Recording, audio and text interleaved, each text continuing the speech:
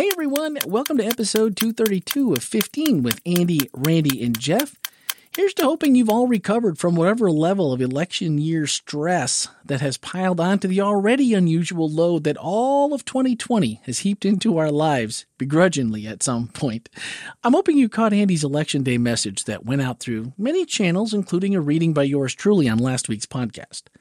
If you didn't get the email, or if you didn't get a chance to listen to last week's show, please press pause and go do that now. If you're still searching for a little perspective, go back and listen, and it might be what you need to get over the hump. I found it to be very insightful, and I think you will too.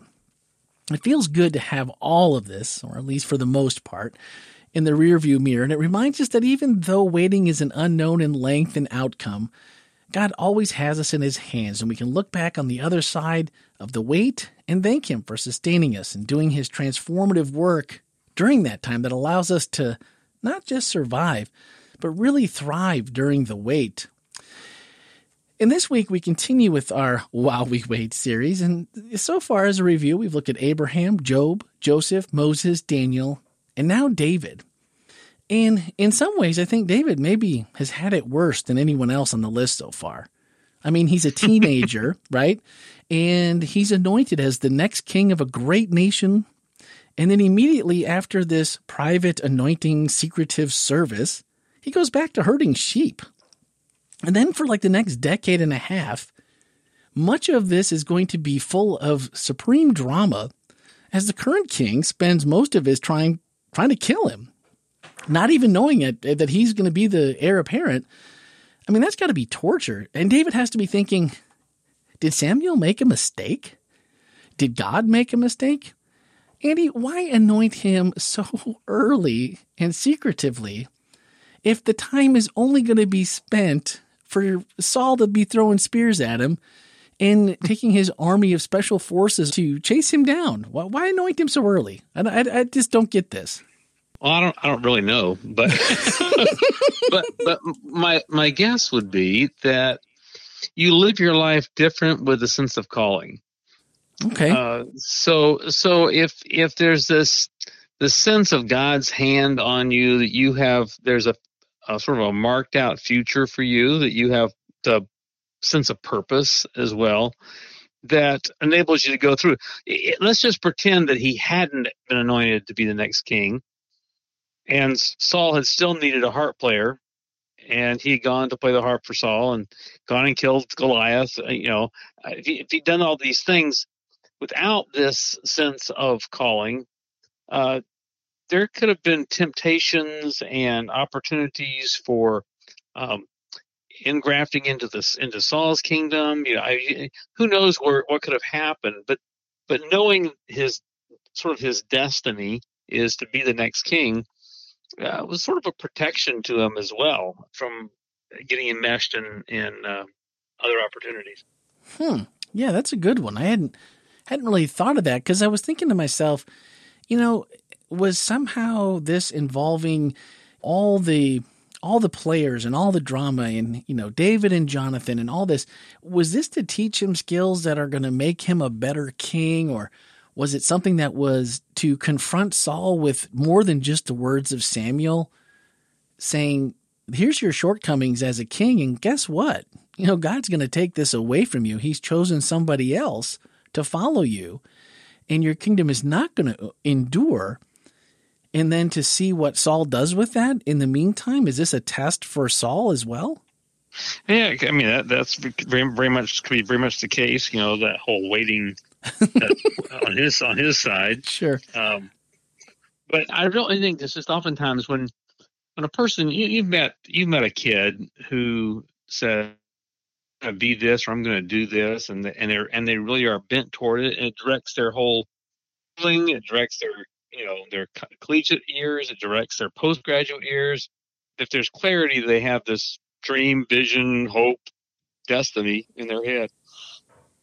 Yeah.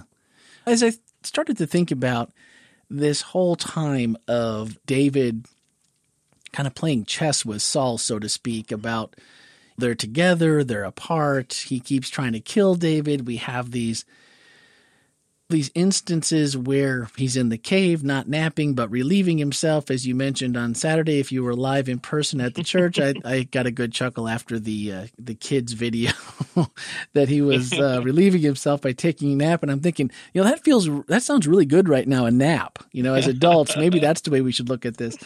But all these instances where David seemingly learns something about God that maybe he didn't understand before, but all of a sudden it's just like this instant where he says, no, this isn't the right thing to do.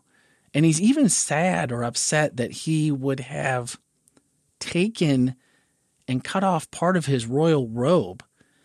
And yeah, where does that come from? Is that the Holy Spirit working on him? Because it seems like, because the rest of us are reading that going, man, he could have taken him out right there. Life would have been so much more simple. And walks out of the cave. Saul walks in the cave, and David walks out of the cave, and all the soldiers make him king, and they all live happily ever after. Right. How does that change the story of what we would know then? I read Andy Stanley's new book on Sunday, and one of the questions in his 5 questions to ask as you try to make decisions, kind of making better decisions, is what story do you want to tell? What story do you want to tell? And so when David's kids are asking him down the pike, how'd you become king, Dad? Well, I killed the former king while he was, going to the bathroom, and, I sort of stole it from him kind of thing, as opposed to, because he didn't know how it was going to come out. David had no idea how God was going to move him into the kingdom. Sure. He just knew that he was supposed to be the next king. And maybe this is God's will, that he's just being handed this, he's handing Saul to him. But if we use in making these decisions about our lives as we move along, what story do I want to tell? Do I want to tell a story of making some decisions that now are embarrassing to share, or do I want to make decisions that I can hold my head up and say, yeah, this is what I decided to do. It didn't make any sense at the time, but I felt like it was the right thing to do. And sure enough, now looking back, this was the right thing to do. That's pretty good if you think about it, because it can be very difficult. Like you said, David knew that, yes, I'm going to be the king. Obviously, he had been anointed, but it almost seems like the circumstances maybe helped in that way, coming to just starting to think about it, that, it's done in private, like you had mentioned during the message, that had it been done a different way,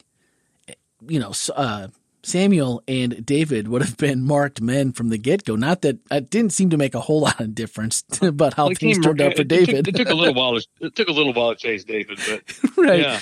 David still ends up being a marked man for the majority of this. But for him to then, the narrative is almost written that if, like you said, if you make a good decision, look at the story you get to tell, versus the other. Because it just seems like, God choosing this unknown shepherd that is not the most beautiful, even of his family, of his brothers, probably not the most kingly of all of his brothers from what we would see on the surface.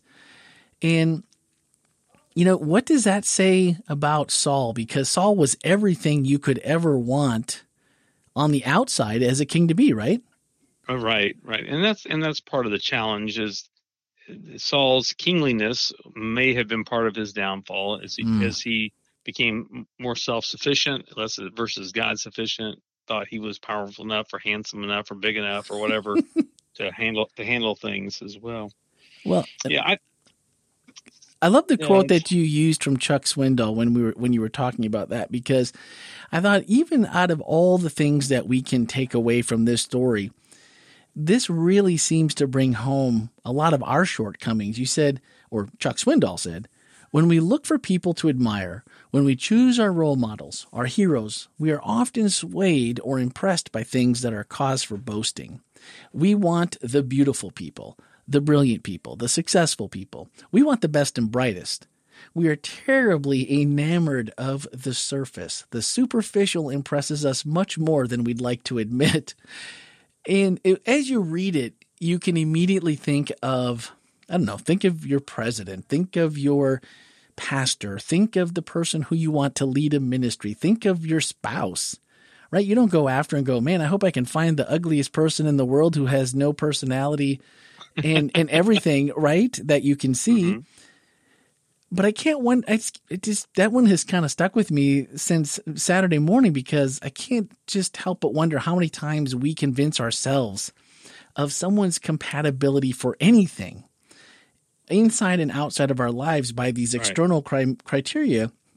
And then we blame them for the shortfall in expectations when they're not met. Right. How often do we evaluate ourselves this way? Sure. And then, we think, like you always say, we think more of ourselves than we ought. That's a temptation. It's a temptation. Yeah. It just seems this story has been so hard for me to wrap my mind around in some ways in this part of the story through this idea of waiting, because so much of what David didn't know makes it so hard to make good decisions. Right. Because even if you know the end, how do you know what that's going to look like? How do you know when and how, and that the robe isn't the right time? Yeah. Well, I think part of it is David had a principle, whether we agree with it or not. He had a principle that he was simply going to honor the king. And that was part of who he was. And, even when the king's acting very poorly, he's chosen to say, no, this person is in a place of leadership, and I'm going to respect that role, even if I have a hard time with him. I think that if more of us could see and adopt a portion of that, even when it came to, just the fact that we finished up for the most part, there's just a few loose ends to tie up now, but the presidency, and of course we voted for our members of Congress and the Senate and all this. And, even when they don't act particularly well, or, they don't act in a way that would immediately make you think, man, that person deserves my respect. But to still, you can still vote them out of office, but you can still do it with treating them with respect or speaking about them with respect. Well, but that's hard. It is hard. And yet at the same time, there's really nothing to be lost by doing that. Yeah. Somehow we think if we can be disrespectful, and if we can be disrespectful, that there's somehow an advantage we gain by doing that. And in David's story, the advantage was gained by not doing that. Yeah. By choosing to say, okay, wait, this guy's trying to kill me. He's not just against me; he's actually trying to kill me. Yeah. And yet, his position and his place of honor will be respected in spite of that. So it really is a pretty amazing story. How do we know what David's? Maybe we don't. I don't think we do. But his routines or I know, or I'm assuming, I shouldn't say I know, I'm assuming that as a shepherd, you probably had a lot of time to think to yourself. Well, maybe probably where he got a lot of the Psalms. Right. Maybe where to pray. He's out there harp playing, writing some music. But it's got to be that time with God where he has the one-on-one time that makes him, in that moment, in the cave, he cuts it off. He cuts off the robe, could have killed him. And maybe that's what triggers the whole, nope, I'm not going to do that. Because the person that I commune with every day in my God, this doesn't feel right. So maybe, because I've been trying to find something that David did or was doing, or something to hold on to say this is how he came to that, other than just, well, he happened to make a good decision, because it can't be that simple that he just made that. And because he was headed to kill Abigail's husband and her whole household and everybody in the family when he was ticked off at Nabal, I think is his name anyway, and then she goes and meets him with all this food and says, pardon my husband, he's being a fool about this, basically, and I'll take care of you. And then later he marries her. But he thanks her in sort of in a wonderment of, what bad thing might I have done had you not come and done this? So, obviously, David was certainly not a perfect decision maker. He decided to the whole Bathsheba thing reveals that pretty clearly. Yeah. One of the things that really struck us, my wife and I were talking on Saturday afternoon about it a little bit, and one of the things that really struck us was the barbaric nature of the whole thing. I mean, it's just like they're out to kill each other. They're, cut off the head, and just the whole this very barbaric period of gang warfare there. And yet it still comes out to be a positive. And I just love that fact, and I'm holding on to it now, that what kind of story are you going to tell? And how much more proud are you going to be just in yourself, let alone, I know that God would prefer us to make these decisions and then to be able to say, yeah, look at, like he told Satan with Job, look at what my person Job here, look at my guy Job. Well, and I think as we step into this next chapter in the political history of our country, how to react, how to conduct ourselves, and those decisions we make will be part of our story and how we tell that story. That story's being told every single day. And there's days when you don't have a good day and you think to yourself, oh my goodness, that's bad. That's bad. And all you can do is go back and apologize when you don't have a good day. But it still leaves a legacy that is going to be there. So I think we sometimes don't see this because of the fact that, like you said, this was a little more barbaric. It wasn't like you just disagree and, eventually I'm going to be king and whatever. It's, he's out to kill him. And this is not multiple times. I mean, this is ongoing thing for over a decade. And so it's hard. It should be easier for us to just take smaller things. Yeah. But Jesus' call to us is a pretty dang high bar. When he says, don't just tolerate your enemies. Right. We talk about tolerating people, and toleration is a big deal these days, but the Bible doesn't say tolerate your enemies. It says love your enemies, which is a very active, engaging, self-sacrificing, giving of yourself word. And are you sure that's a good translation? Yeah. you're the Bible guy. You've studied the Latin and the Greek and all this. I mean, are you sure that's what it says? If you think about love your enemies and then just go read 1 Corinthians 13, and each of those things are what you're supposed to do for your enemy, it's Jesus' bar is a pretty high bar. Yeah, it and is. It should call us to do a self-check when we're engaged in our treatment of people, period. Yeah. And to go back and say, wait, am I treating this person with love? Because Jesus said, hey, this is how people are going to know you're my disciples. It's not your theology you hold.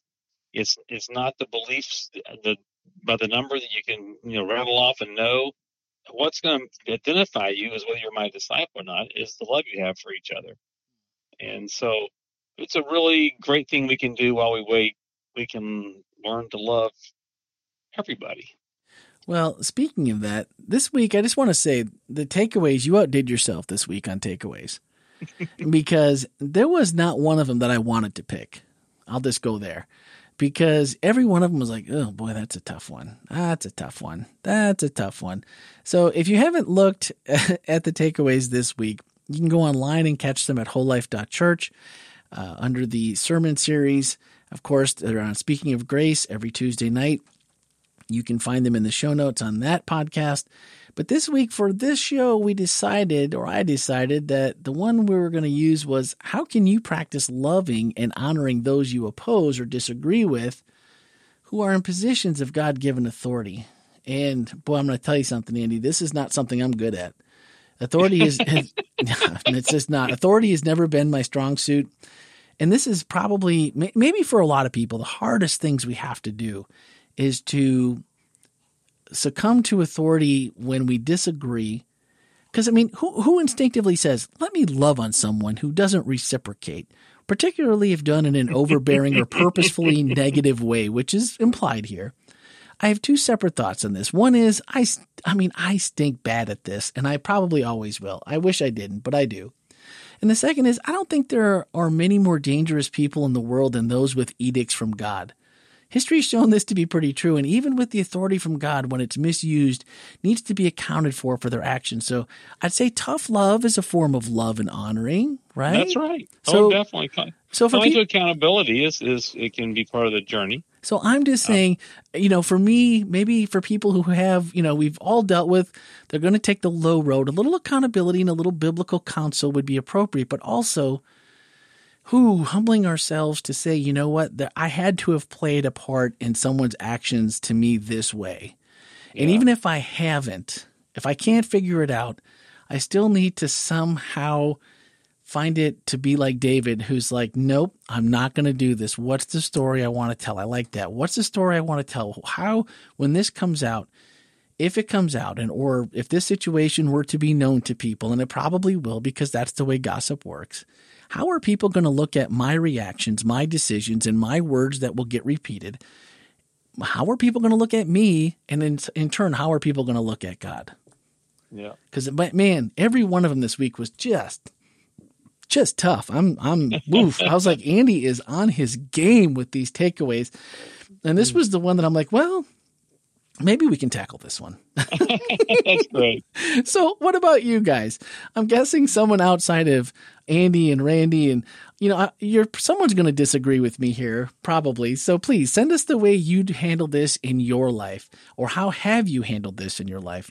As always, send a voicemail or text to 407-965-1607 or in an email to podcast@wholelife.church, and would love to hear your thoughts.